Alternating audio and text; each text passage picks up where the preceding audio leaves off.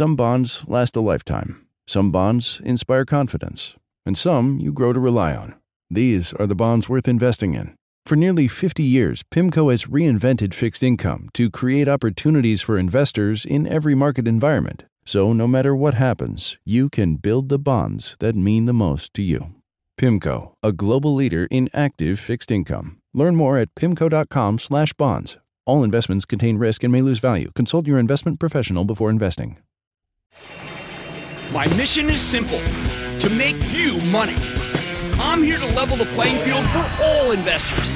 There's always a bull market somewhere, and I promise to help you find it. Mad Money starts now. Hey, I'm Kramer. Welcome to Mad Money. Welcome to Cramerica. I'll be one of my friends. I just want to try to make you some money.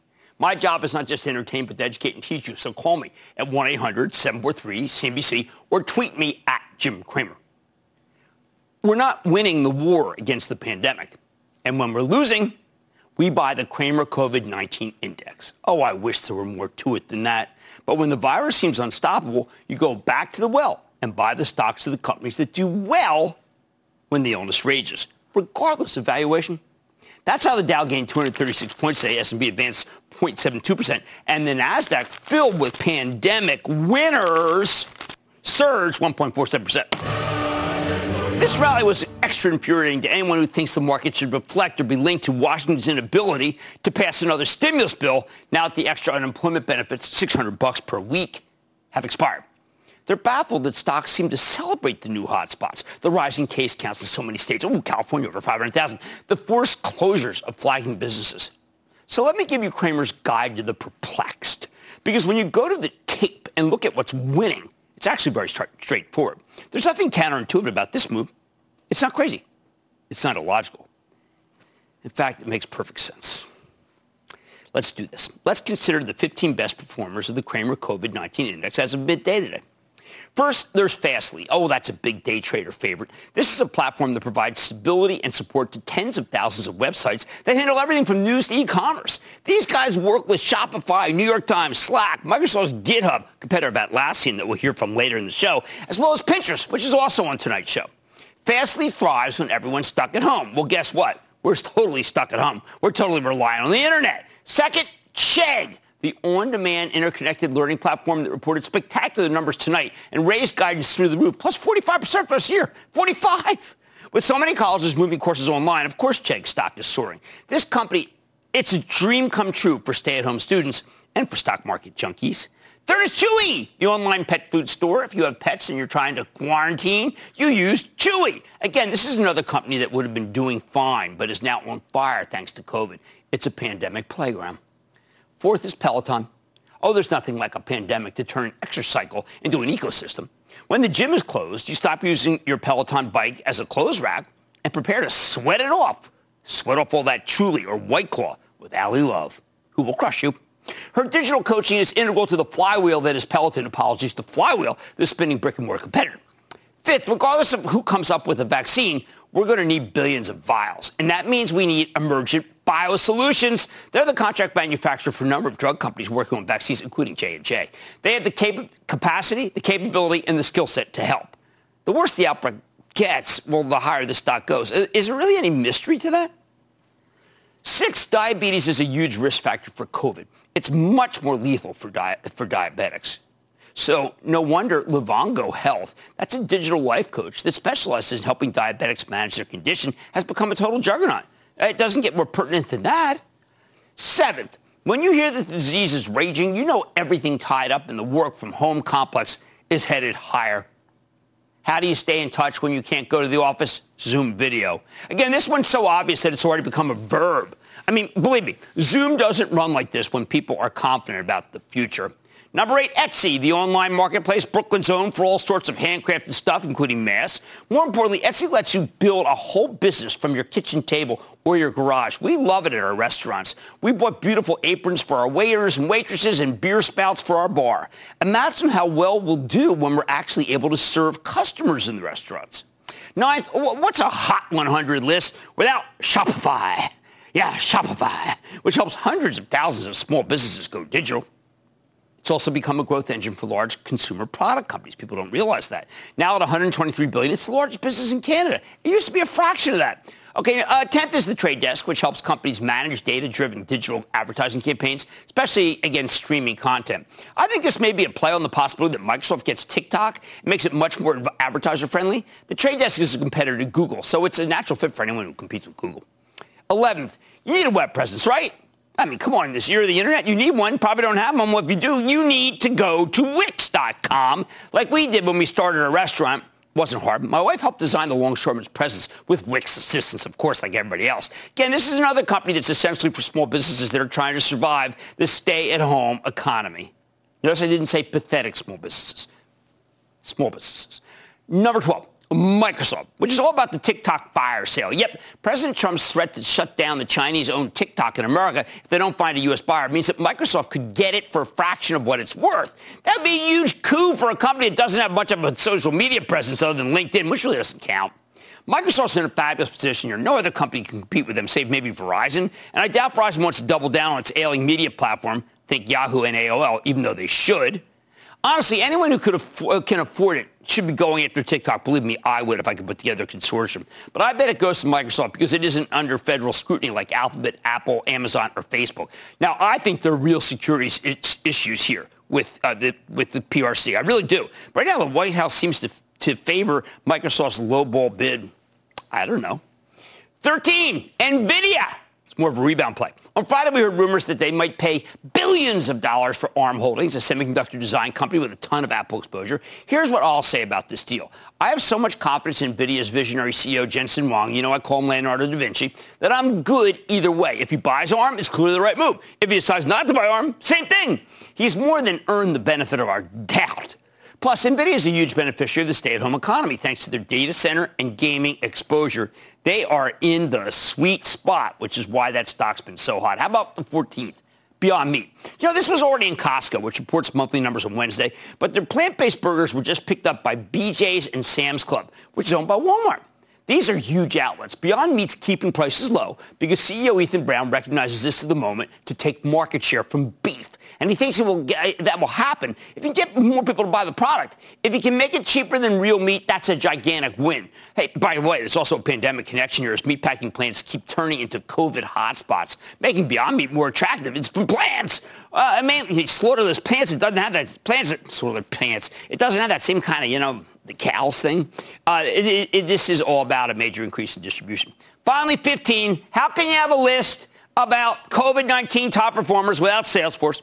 What can I say? The cloud's on fire. Companies are digitizing all over the place because they have no choice, which means more work for Salesforce. Plus, their Work.com platform is the single best way to figure out how to reopen your business safely, not stupidly like so many do. I wish more people would use it. Put it all together, and all the stocks that work today do better with the pandemic than without it. They aren't mall-based retailers. They aren't automakers. They aren't banks. They aren't smokestack industrials or even drug companies.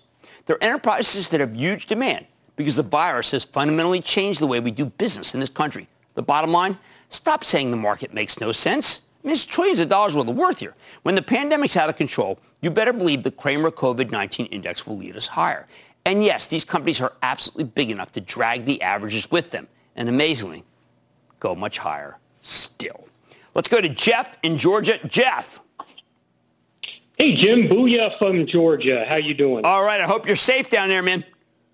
You as well, sir. You as well. Thank you. Hey, you've mentioned several times in the recent past that you like Proof Point. I own it at 113. And do you see any idea why they dropped 12% on Friday after they reported beated earnings on Thursday? A bunch of us were trying to figure that out, and we all concluded when we were completely dumbfounded that the stock was wrong, not us. I think Proof Point is a buy.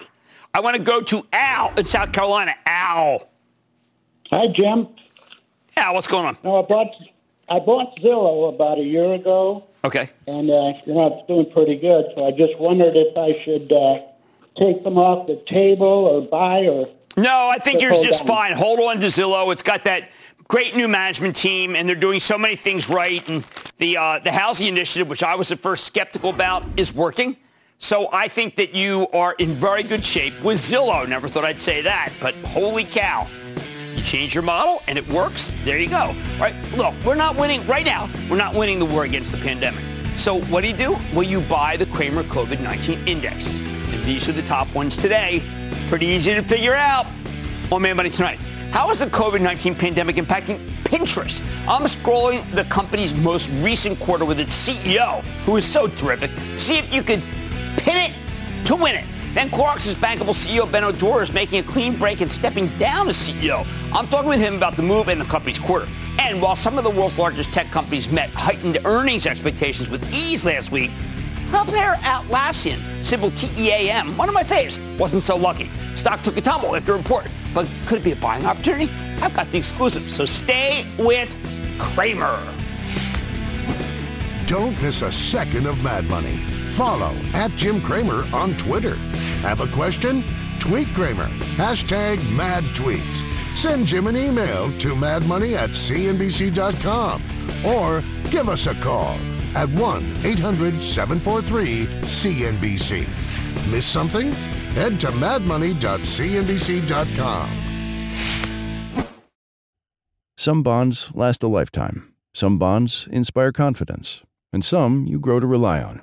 These are the bonds worth investing in. For nearly 50 years, PIMCO has reinvented fixed income to create opportunities for investors in every market environment. So no matter what happens, you can build the bonds that mean the most to you. PIMCO, a global leader in active fixed income. Learn more at pimco.com/bonds. All investments contain risk and may lose value. Consult your investment professional before investing.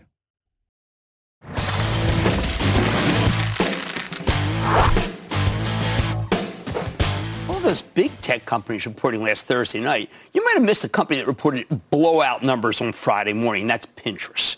And when I say blowout, I mean one of the best quarters we've seen this earnings season, maybe this year. Results so incredible that the stock surged on these numbers, 36% on Friday, for tacking on another 5% today. That's like a takeover. When the pandemic hit, there was a lot of confusion surrounding Pinterest's virtual pinboard platform / social network. Stock plunged from 25 at its February highs to $10 at its March lows as investors freaked out about a weak advertising market. Turns out those sellers made a huge mistake. Pinterest had regained all that lost ground going into last week, and thanks to its awesome results, it's now at 36. That's a new high. While the company posted a substantial top and bottom line beat, the headline numbers were just the tip of the iceberg. See, Pinterest had 416 million monthly average users when Wall Street was only looking for 380 million. That's monumental. And while management declined to give a formal forecast, they did tell us that revenue was up 50% year over year in July and gave us their best estimate for the current quarter, 30% revenue growth. That's astonishing. So how did they make that happen? Earlier today, I got a chance to check in with Ben Silberman. We haven't seen him in a while. He's the co-founder and CEO of Pinterest. Take a look. Ben, welcome back to Mad Money. Thanks for having me, Jim. How are you doing today? Well, I'll tell you, I'm terrific because it looks like the good guys are winning. You have the cleanest, most fun and inspirational site, and it looks like the advertisers have figured out that this is the brand safe place to be. Well, we've been really happy that so many businesses have been able to find success on Pinterest over the last few months. It has been a fabulous thing for small business because they've been able to be found. One of the things I really loved in your conference call was you said e-commerce is great when you know what you want to buy, but if you want to browse and discover what is inspiring, Pinterest is the best place to go. Yeah, I think that, people have always come to Pinterest first to get inspiration, so to get an idea for, anything. It could be redecorating their home or finding a home workout. And then they think about what they need to do to make that inspiration into reality. So that just presents a great opportunity for businesses who know there are customers out there that are looking for their products, but those customers might not have heard of their specific product name or their specific brand just yet. It does seem that the advertisers also like the tabs. I mean, for instance, you have one that my daughter looked at for glamping. She likes to glamp. Well, what a great place to reach the people because otherwise it's too diffuse. You don't know where to go. Yeah, I think that if you can reach people who are there actually looking for inspiration, so they haven't decided what they want, but they know that they want to do something new in their life, that's a golden opportunity for any business. Todd Morgenfeld had a great point on the conference call talking about how the boycott of others that are controversial did help you. And I know that the big spurt in July traffic, 50%, is going to help too. These are huge tailwinds that do you think that they have any sustainability? Well, I think that we've seen great growth amongst our user base all over the world, and we've seen that now for several quarters in a row. So to me, what that says is that need to get inspiration and to plan what you might want to do in your future, that's something that's pretty global. And that sits alongside other needs people have to connect with their friends or to read their news, but Pinterest can really serve that first one. So I think that tailwind will continue. As for advertisers wanting a place that they can inspire people and that feels brand safe, it's hard to say how long that the current movement will last, but we think over the long term, advertisers will always want a place where they can inspire their customers. And so we're laser focused on providing just that. Now, the international growth was really extraordinary. You made the points, made it several times on the conference call, that it's English speaking, and yet it seems like it's got to be more than that. I mean, what countries, obviously the UK, very important, but the growth is so stunning internationally that I'm trying to figure out which countries have been so important. You know, the great thing, Jim, is we're seeing growth all over the world. And so we've seen great growth in Western Europe, but also Latin America, Brazil, and parts of Asia. And then over time, what's wonderful is we're starting to see business results follow. So international revenue only comprised about 9% of overall revenue last year at this time. Now it's up to 15%. And so we're starting to see the same formula that's working really well for businesses here in the United States also work well for advertisers around the world. You have said over and over again that when you do these great technology leaps, it's going to pay off. You did them, and yet Wall Street seemed to be completely unaware that they had kicked in. What do you think was the disconnect? Because you've been very open that when you finish this great R&D effort, it's going to lead to extraordinary readership. Well, you know, Jim, I think that we're at the company just very focused on what we think will, in the long term, best serve our customers and best serve advertisers. And sometimes there's time for those results to actually show up in financial results. But we try to look out 12, 18, 24 months and think, what are the big technology investments that we need to make to help delivering inspiration to people all over the world? And that's the approach that we're continuing to take. So while we've turned down spending a little bit, as every business has kind of going into the pandemic, we still are investing heavily into the long-term machine learning, computer vision, and other technology elements that we think will fuel growth over the long term. Now, Ben, a lot of companies at the end of their conference call mentioned, you know what, and we believe in racial justice, and we're giving X. And that's it. Clearly, you put it at the top of your conference call and your letter, which is excellent.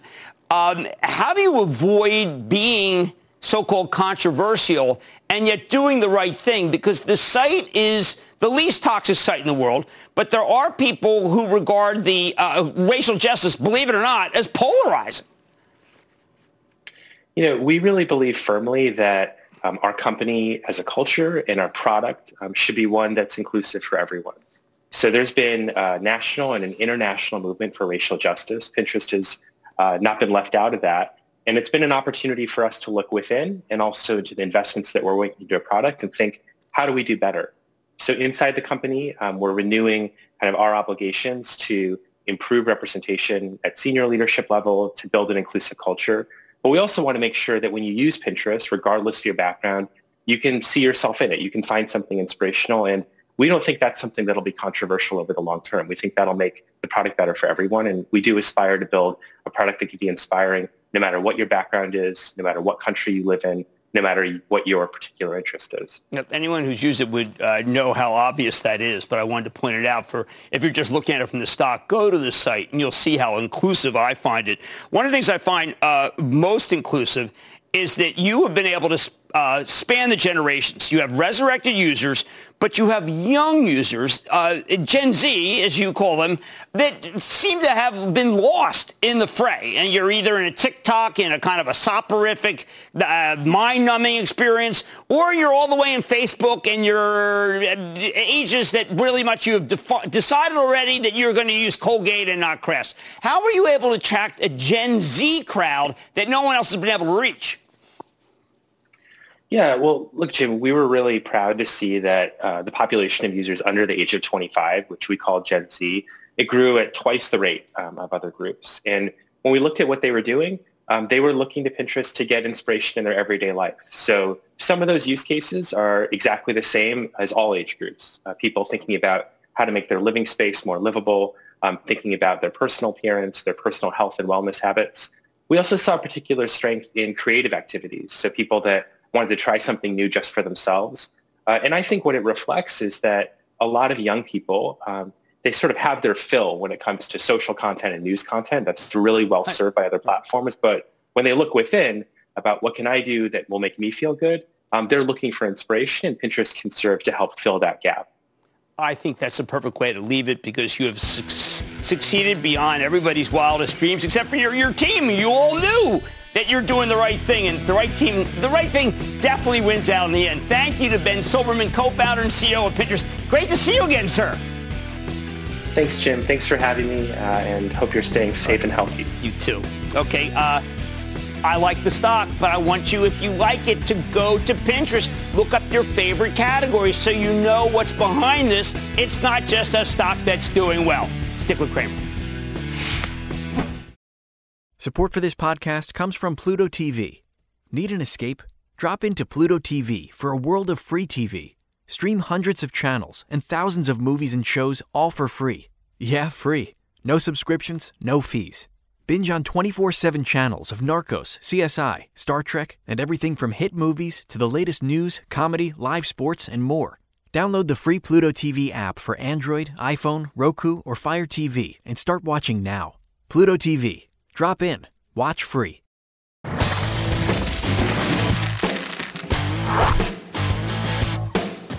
All right, what the heck just happened to the stock of Clorox? I mean, after months of outperformance courtesy of the pandemic, the stock got clocked today in the wake of a seemingly strong quarter. Now, we've been recommending Clorox for ages here because it's a recession play, and their cleaning products are exactly what you need to protect yourself from the virus. Sure enough, the company's doing very well. They posted a monster 42-cent earnings beat off a $1.99 basis with substantially higher than expected sales and truly spectacular 24% organic growth. I've never seen a number like that. For a consumer packaged goods company, it's insane. But Clorox also gave us some guidance for their next fiscal year, and their forecast was pretty conservative. Management's predicting low single-digit sales growth with basically flat earnings. Suboptimal, although I think maybe it's just under-promising and so they can over-deliver. I don't know. We also learned that longtime chairman and CEO Benno Dorer would be relinquishing the CEO role to Clorox's current president, Linda Rendle, and that's effective September 14.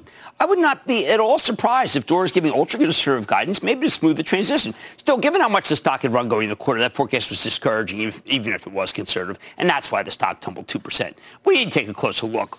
By talking to Benno Dorer, he's the Clorox chairman and now outgoing CEO, to get a better sense of the quarter and where his company's headed. Benno, welcome back to Mad Money. Thank you. Well, first, before we get into the formal part about Clorox, I just want to congratulate you for a great run. Very few people finish on top. You've decided to do that. I know you've got great things you want to do in your life, and you have a terrific successor who I had the good fortune of meeting, Linda Rendle. So I think you're leaving the company in great hands. I sure hope so. First of all, it's been a great honor and privilege to be the CEO of this great company.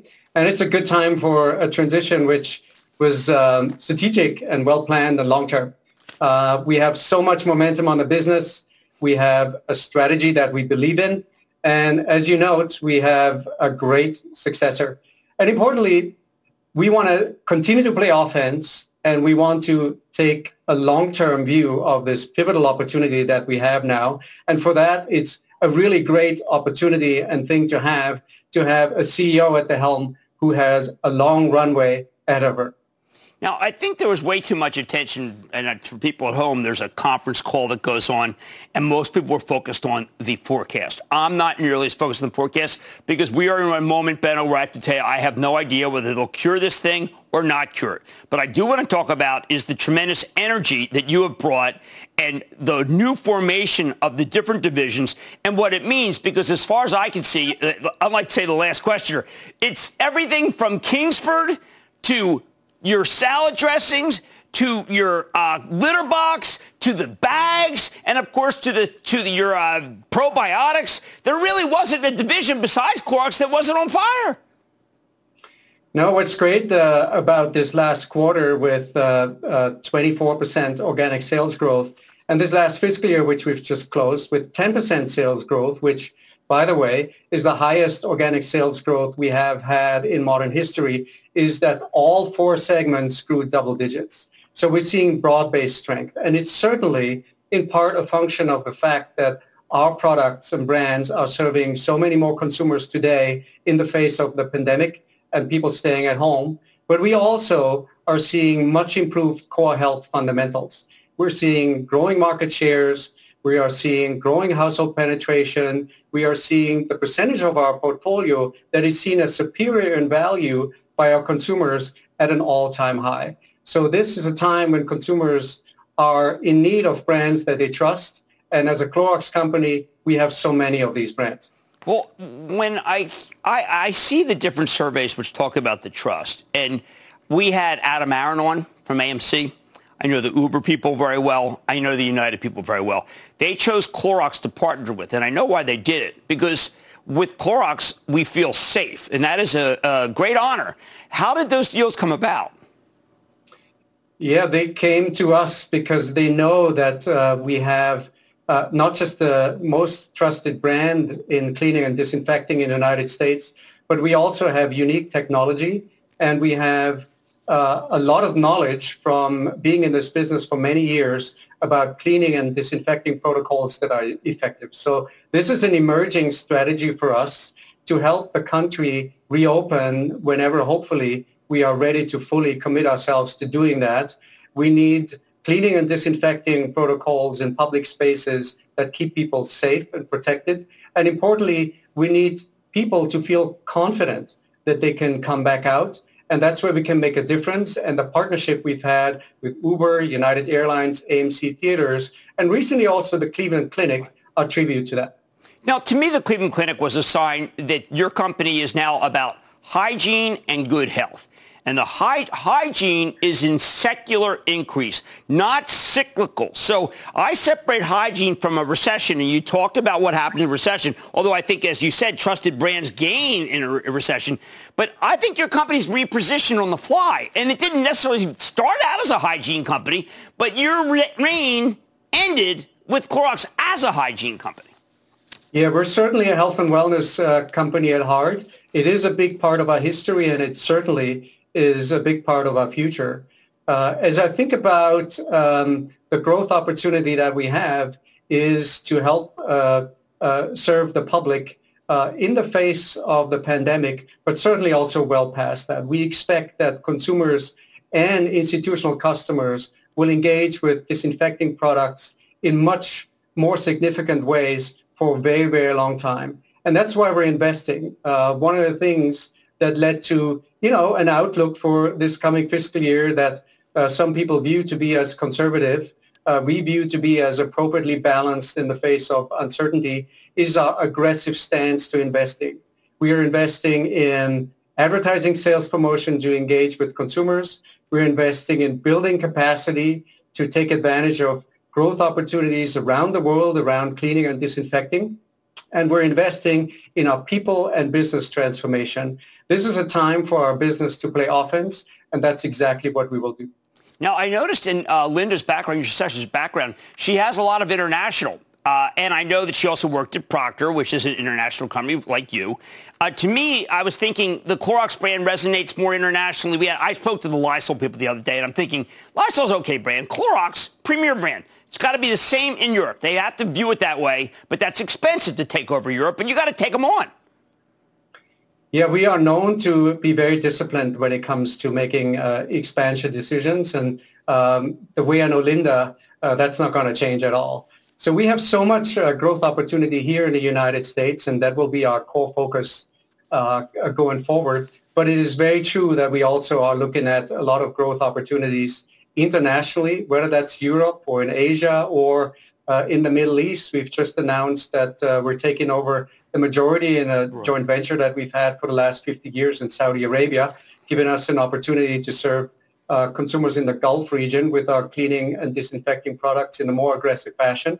So we will pursue these growth opportunities, but again, we'll pursue them with discipline. All right, Bennett, do you think your legacy is the fact that you're the first CEO of a major company that I've met who put more emphasis on compensation, on doing the right thing for the planet? No one else is doing that. I think they're starting to do it, and it was your idea.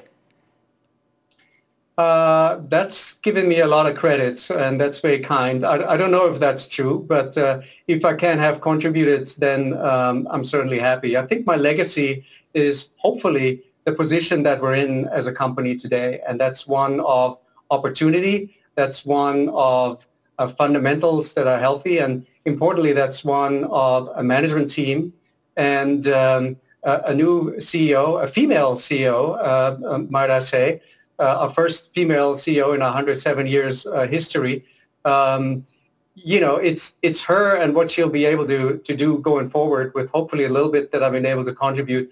If that's my legacy, I'll be very proud. You should be. Thanks again. My trust is a big shareholder. Thank you for everything you've done for all your shareholders.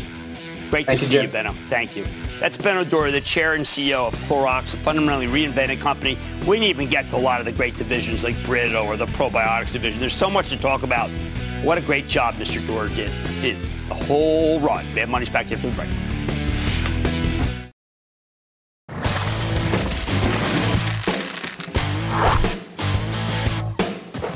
Like I said at the top of the show, we're in a COVID bull market right now. The big winners here are generally the stocks that benefit from the pandemic economy, but not all of them are benefiting equally. Take Atlassian, the company that makes cloud-based collaboration software that has been so strong for so long. Last Thursday night, while the tech titans were shooting the lights out, Atlassian reportedly, let's call it a mixed quarter. While the headline results were solid, a nice top and bottom line beat, they added fewer new customers than the analysts expected. Maybe more worrisome, management's guidance for the next fiscal year was complicated, and Wall Street likes simple. Everyone's used to simple greatness from Atlassian. See, they're migrating the remaining on-premise software customers to the cloud. That can be a bumpy process. In response, the stock got eviscerated on Friday. It's coming nearly 6%. I think that could be an overreaction. So is this a rare buying opportunity in a stock that never seems to stay down for long? Or maybe we should be more concerned. Let's take a close look with Mike Cannon-Brookes. He's the co-founder and co-CEO of Atlassian to get a better read on the quarter and his company's prospects. Mr. Cannon-Brookes, welcome back to Mad Money. Hey, Jim, how you doing? All right, well, mate, as you like to say to people in the conference call, we're all so used to Atlassian shooting the lights out. Were you surprised that your stock dropped post-earnings given that heritage? Look, I think we delivered a really solid quarter. We had a great year. Revenue up over 1.6 billion, 30% free cash flow margin. And look, we continue to be a long-term focused company. As you can see in our shareholder letter and our results, we're focusing on building the best business for our customers in the long term. And we believe that will have the returns to shareholders in that period of time. But you do have a lot of supporters. I'm going to mention OPCO, for instance. They say COVID-19 challenges, especially April, May, moderation of new customer additions might have been affected. I have to believe that COVID-19 did slow some of the purchasing or the integration that Atlassian needed. A little bit. It's actually more on the churn side. So certainly in April and May, we saw more churn in the smaller customer end. Again, we have 174,000 enterprise customers. So a lot of those are small. And small business was really, really hurt by the economic churn that happened in April and May. And hence we saw some of that in the customer number.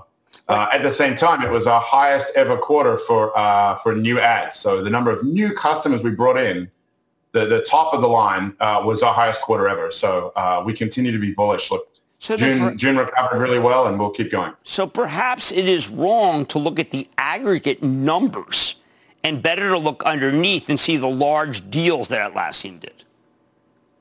Sure. Look, we're doing very well on that front. We passed 100 customers that spend more than $1 million a year, which is up 74% year on year. So at the large end of town, we continue to do really well as we get greater and greater enterprise penetration in the Fortune 5,000.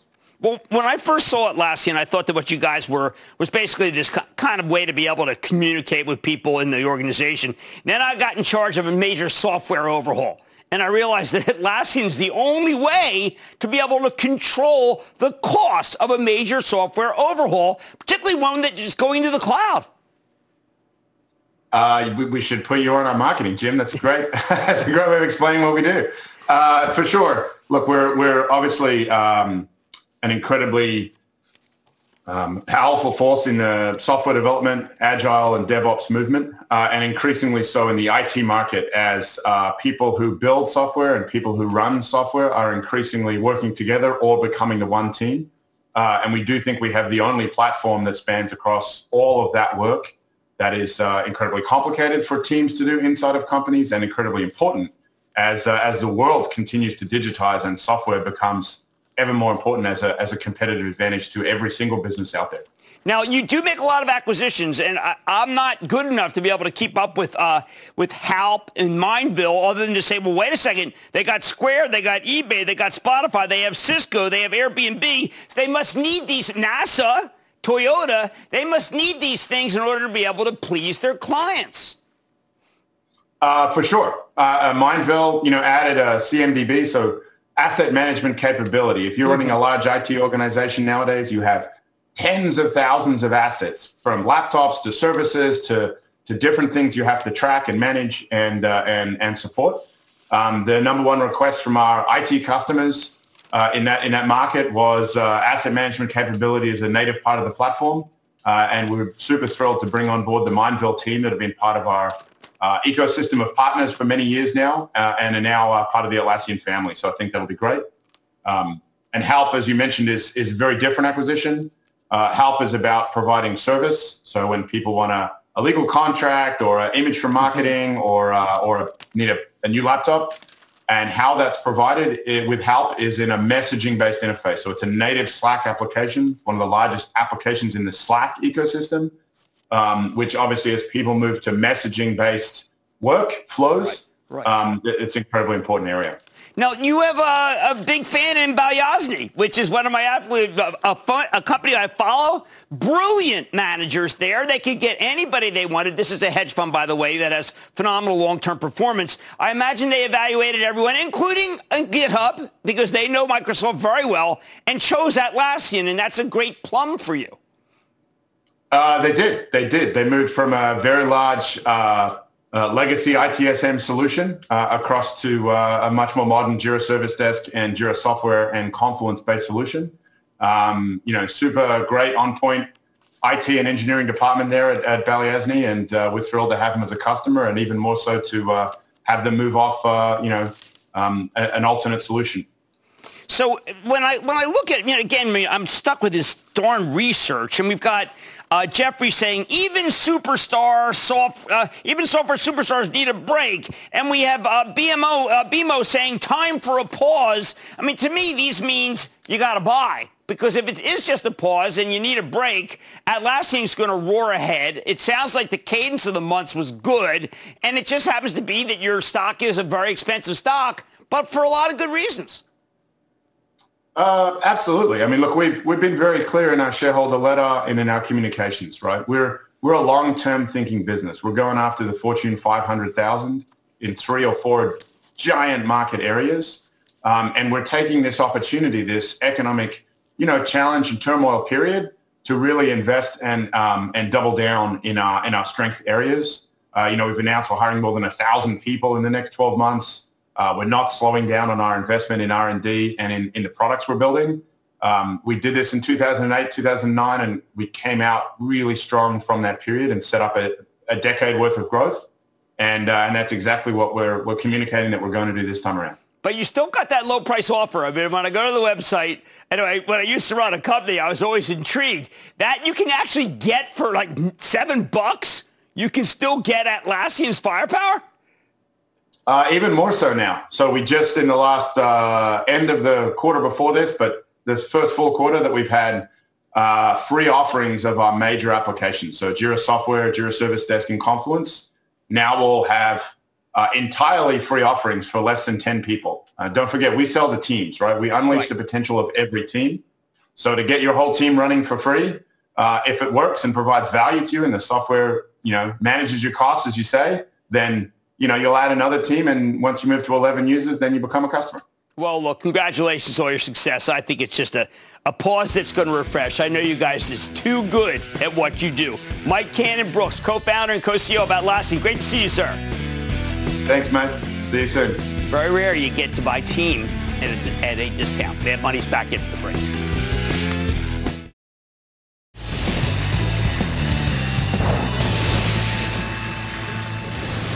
It is time. It's time for the lightning round.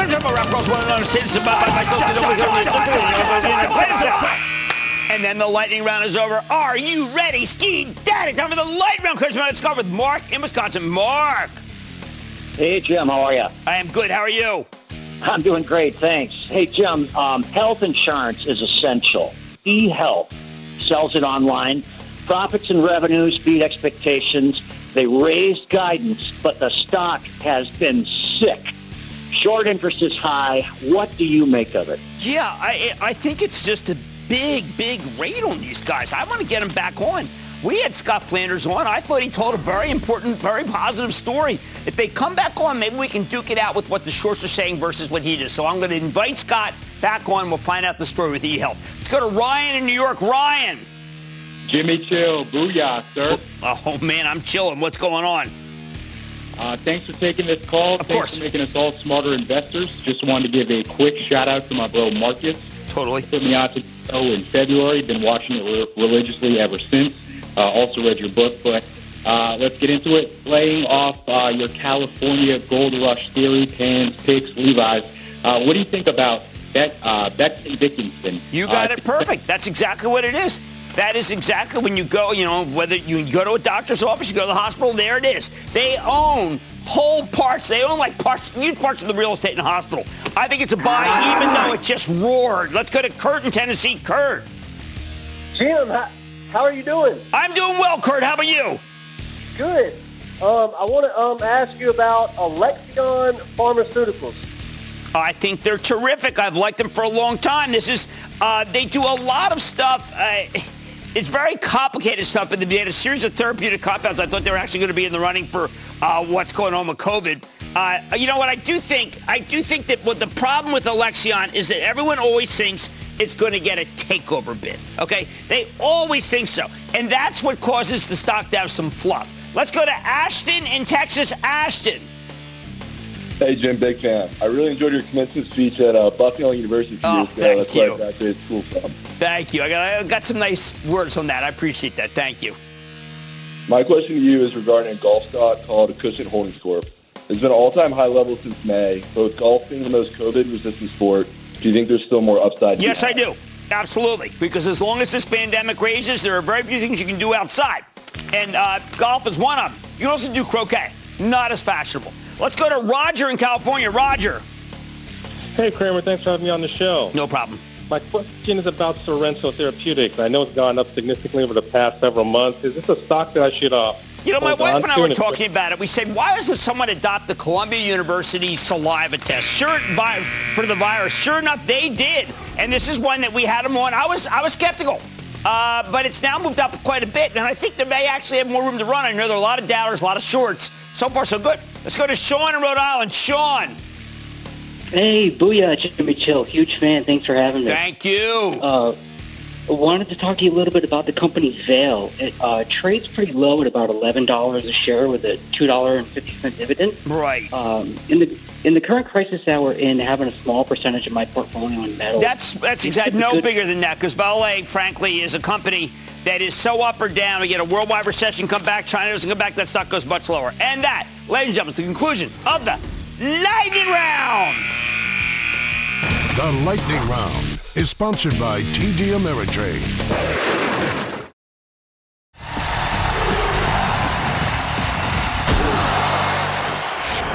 Went down to 42nd Street yesterday in Midtown New York. It was like being transported back to 1979, when New York City was an absolute mess, businesses falling apart, violent crime all over the place.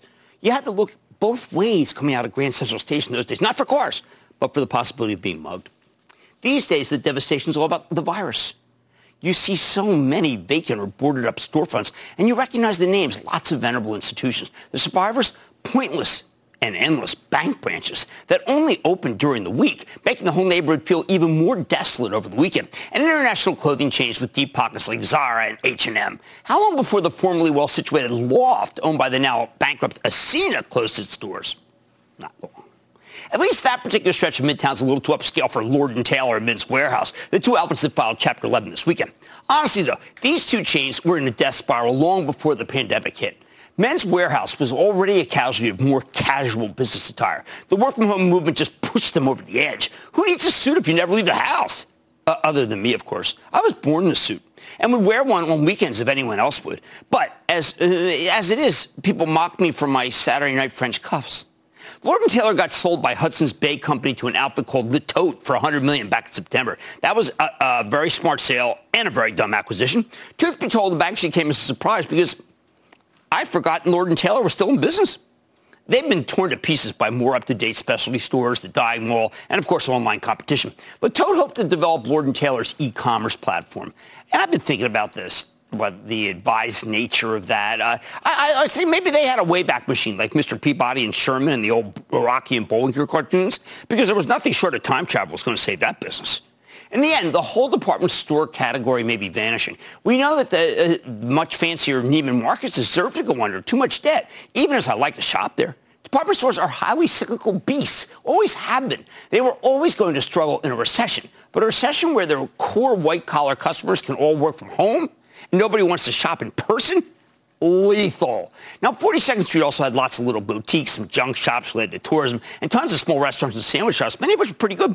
New York City's been hostile to small businesses like these for years. The rent's too darn high anyway. Any downturn would have crushed some of these smaller players, but social distancing is absolutely deadly for nearly all of them. The pathetic setting of a handful of tables on the sidewalk outside the Dardanone Capitol Grill seemed like some sort of weird outpost, a la Fort Zindernoff in Beaugest. To paraphrase the fabulous Lieutenant Markov, every diner does his duty at Capitol Grill, dead or alive. But hey, I mean, at least it's open.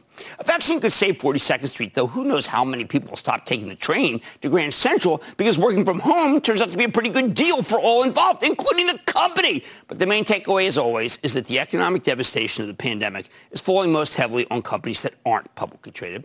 Will Macy's and Nordstrom, with their huge presence in New York, end up benefiting from all these retail closures, or will they ultimately get crushed like everyone else? It all depends on how fast we can shut down this virus. And right now, we're way behind nearly every other first world country. Most third world countries, too. I don't know what to say other than God bless America, because we need all the help we can get. Stick with Craig.